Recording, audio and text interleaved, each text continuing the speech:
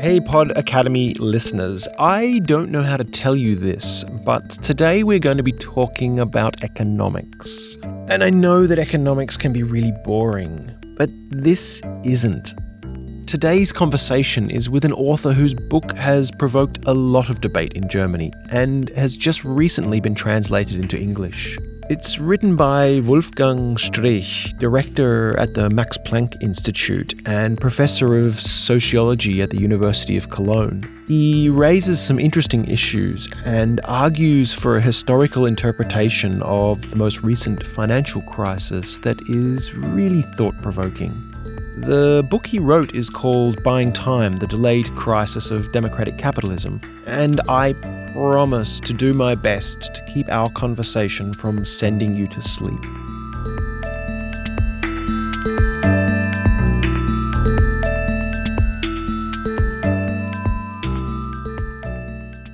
Wolfgang Strich, thank you very much for taking the time to speak with me today.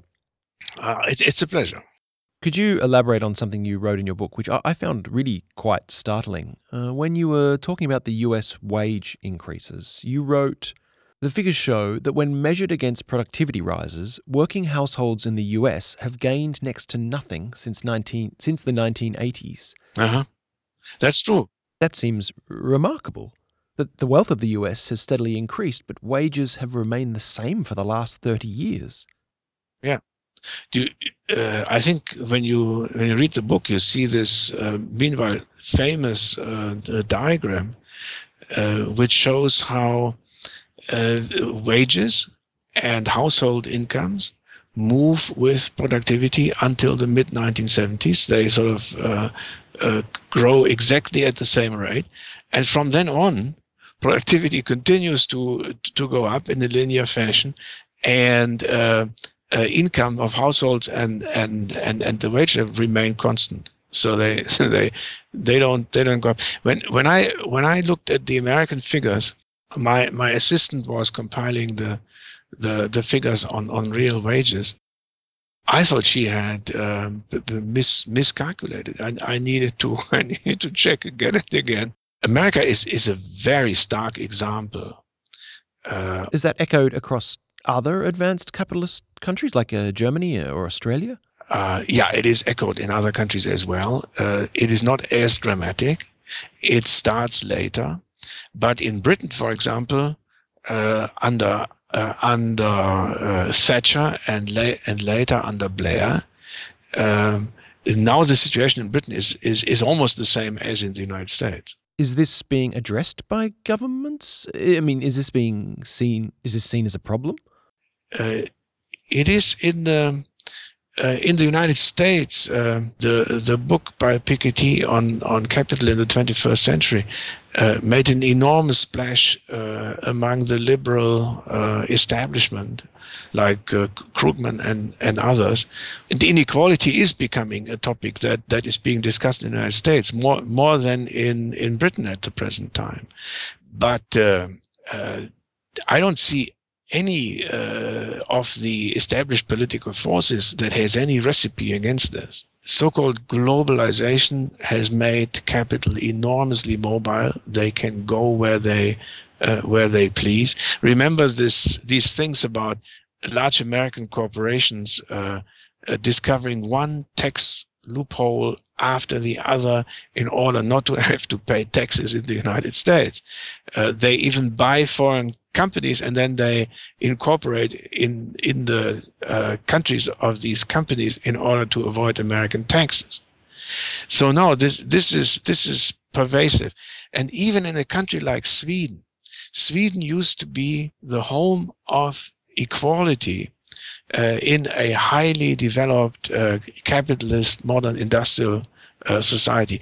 In the last 15 years, the extent of social and economic inequality in Sweden has increased faster than in any other country. It's just mind-blowing. They are still much less unequal than the United States, but they are really doing their best to catch up. I would like to address the quote in your book from the then chairman of the Federal Reserve, Alan Greenspan. He was asked by the Swiss newspaper Tagesanzeiger a question in 2007 about who he thought would be the next president of the United States. And his response was, quoting from your book, "We are fortunate that, thanks to globalization, policy decisions in the US have largely been replaced by global market forces. National security aside, it hardly makes any difference who will be the next president. The world is governed by market forces." This is an incredible statement. Absolutely. But remember, he is a central banker, and central bankers are firmly convinced that this is true. They don't put it as openly, but that's the vision of central bankers of how the world is run and should be run. But what happened to our system that the then chairman of the Federal Reserve is saying that it largely doesn't matter who is elected president of the United States? Yeah, it is it is proof of this slow process of what I describe as the dissociation of the political democratic system from the economy. Remember that one of the central theses of my book is that we have moved from a Keynesian to what I call a Hayekian economic system, which depends on the strict insulation of the functioning of the economy, of the market economy, of the capitalist market economy, from redistributive political pressures. That's what he means. It doesn't matter who it matters who's president. The skin color may be important, whether he or she is of Chinese origin or whatever may sort of be exciting for the world or the Chinese American community. That's fine, as long as this political system does not try to interfere too deeply or at all with the functioning of the market system. Is it just that the institutions that are now in place prevent any real economic decision-making, regardless who the president is? The economy is the source of ever more innovation, quote unquote, ever new ways of extracting advantage from the working lives of people and expropriating the producers, so to speak. And the financial system is a world in which very smart people are specialized in ever new ways of how to extract surplus value from the economy.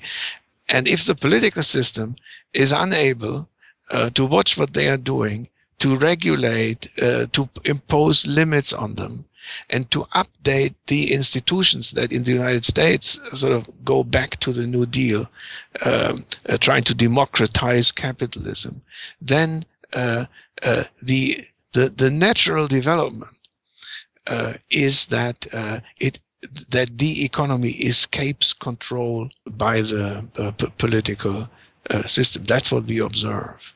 Although your book is a book on economics, you are arguing that our democracy of today is very different to the democracy directly after World War II. Yeah. And that it's in trouble. Yeah, it is. And it's not so much that institutions have changed, although institutions have also changed.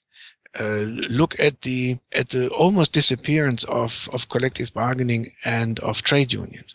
To me, post-war democracy was an institutional system that allowed for redistribution from the top to the bottom as a matter of social justice, as well as a matter of stimulating economic growth. And it was also basically in Europe, and I think also in the United States, based on the war experience, the First World War, the Second World War, wherefore the capacity of political systems to redistribute towards their ordinary citizens, because in the background there was the experience that these people had fought the war, they had sacrificed for their country, they had a right, an entitlement to the full range of benefits of citizenship. And this sort of slowly disappears. The institutional strength shifts. And now it's the other way around. If you look at economic policy, even in democratic societies, they will tell you economic growth comes from economic empowerment of the rich. Tax cuts, cuts of social security benefits. But what is it that changed between this period after World War II and now? Well, in all of our countries, in the 1970s and 1980s, there was a very determined backlash on the part of capitalism or capitalists, insisting on the prerogatives of the free market, the prerogatives of management, and a very well orchestrated political organization. Usually, democratic capitalism is a world in which democracy is needed to create legitimacy for a production regime that is basically asymmetrical. Capital is owned by only very few people. But as politics intervenes in this system in order to make it legitimate, it also creates economic dysfunctions. Capitalists are no longer willing to invest, unemployment increases, all of these things. And then politics sort of shifts back and tries to rectify sort of the economic disequilibrium. But that happens at the expense of another political disequilibrium, which is declining legitimacy of a world in which inequality keeps increasing.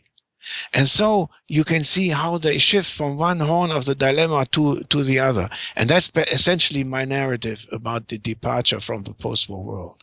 The second chapter of your book and the second historical perspective that I would really like to talk to you about is this idea in your book of the transformation from the tax state to the debt state. Can you explain what you mean by this? Yes. What you see is that beginning in the 1970s, in all the major advanced capitalist countries, we see a rise in public indebtedness in an almost linear fashion. For example, Germany, 40% of GDP in 1970 to roughly 80% of GDP, a doubling at the present time. And the interesting thing is that this is a linear process. It's roughly independent of who governs, basically independent of who governs, basically independent of the general economic situation. You simply see in all these countries this increase. What I find is that during this period, the capacity of states to tax their societies declines continuously in the same way in which public indebtedness increases. So the tax take declines, especially at the upper end of the income distribution. In my interpretation, the rise in public debt was a process by which governments desperately tried to compensate for the increase in economic inequality, which they in part themselves caused by giving in to the demands of ever more mobile capital for ever more tax cuts. Very clearly in the United States, but also in and we in Europe sort of follow the United States in roughly 1 decade, distance of roughly 1 decade. We're sort of mimicking what the US are doing. Just to try and get my head around this whole debt thing, I mean, almost every country in the world is in debt, yeah? Yeah. But then who are they in debt to? What is euphemistically called the capital markets, which includes especially the huge savings that result at the upper end of the income distribution from the fact that these people pay lower and lower taxes. They must invest their money somewhere. And what you essentially see in many of the European countries, the United States is a sort of somewhat special case, but what you see in the European countries is that those people who are able to save more because they are paying lower taxes lend the money to the state rather than have it confiscated by the state, which gives them a steady stream of interest income rather than they simply lose the money because it would be taxed. And they can also inherit it to their children, fortifying the class structure and the structure of income distribution. So what you see is an exchange from a state based on taxing its rich citizens to a state dependent on borrowing money from its rich citizens. Finally, Wolfgang, what are you most positive about? I mean, working with the younger generation of economists, do you see change happening, or is it just business as usual? It is very slow change. I think in the United States, people are becoming more alert to the tripartite or the three horns, if you wish, of the dilemma: low growth, increasing inequality, and rising debt.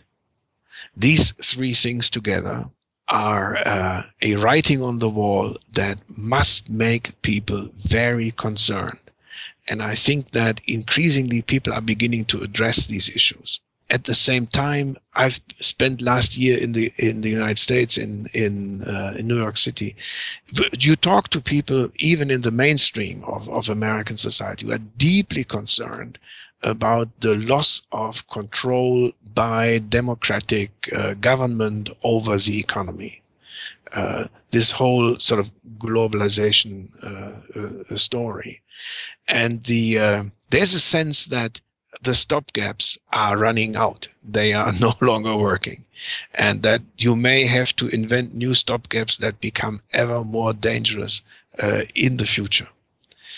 So in that sense, I think there's hope in that people are beginning to become aware that we're on very, very shaky ground. That the Great Recession may also be at some stage followed by a Great Depression.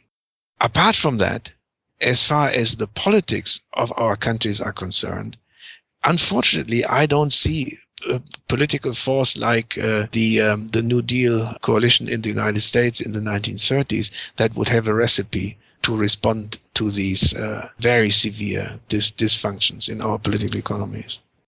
Wolfgang Streeck, thank you very much for talking to me today. Wolfgang Streeck is director at the Max Planck Institute and professor of sociology at the University of Cologne, as well as an honorary fellow of the Society for the Advancement of Socioeconomics. His new book is called Buying Time: The Delayed Crisis of Democratic Capitalism. My name is Craig Barfoot.